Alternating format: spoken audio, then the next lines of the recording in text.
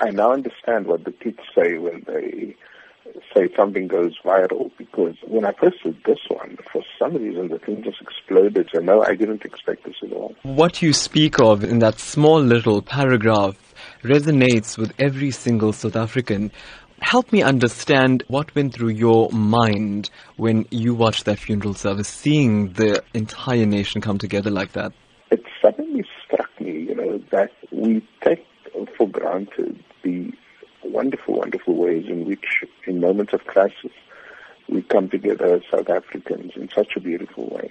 And knowing Uncle Kathy, this was no accident. I mean, he put together, and his wife Barbara put together this funeral in such a powerful way, but also without making a scene about it. So there's a lot of those things that if you just looked again, you'd see amazing examples of solidarity, of interracial friendships, of interfaith community.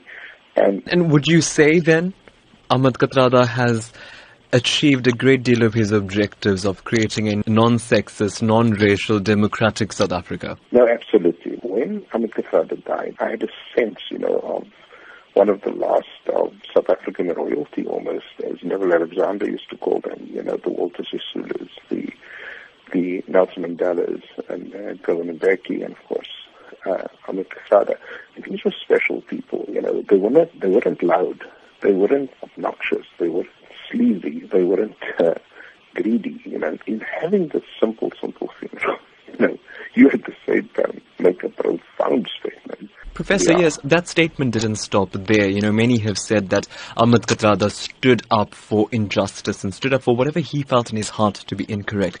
He did it again in death by the Kathrada family asking the President of the Republic to not attend. Your thoughts on the way THAT Kathrada stuck to his guns even at the end? If you listen to the letter that was written, read out at the funeral by former President Kgalema Motlanthe, it was a plea. It wasn't sort of, you must step down or else, It was very much, look at the country, look at what's happening, look at what you're doing, Don't you think it's the right thing to do, And so even in the way he makes that plea to the President, he exemplifies greatness. It comes at a time when South Africans themselves are facing a great deal of uncertainty. And South Africans often lament to us that they're not so happy about being South African right now. And then you see something like Mr. THAT Kathrada's funeral. How then do you advise South Africans to draw a lesson from this and try and implement such a change in their daily lives? My advice to South Africans is, it's one thing to sort of say, THAT Kathrada was a great man and all of that. That's true. It's another thing to say, let's draw inspiration from his life and let's get up again and continue the fight against injustice, inequality, corruption, and the like. That, I think, is the real message of the funeral and the man.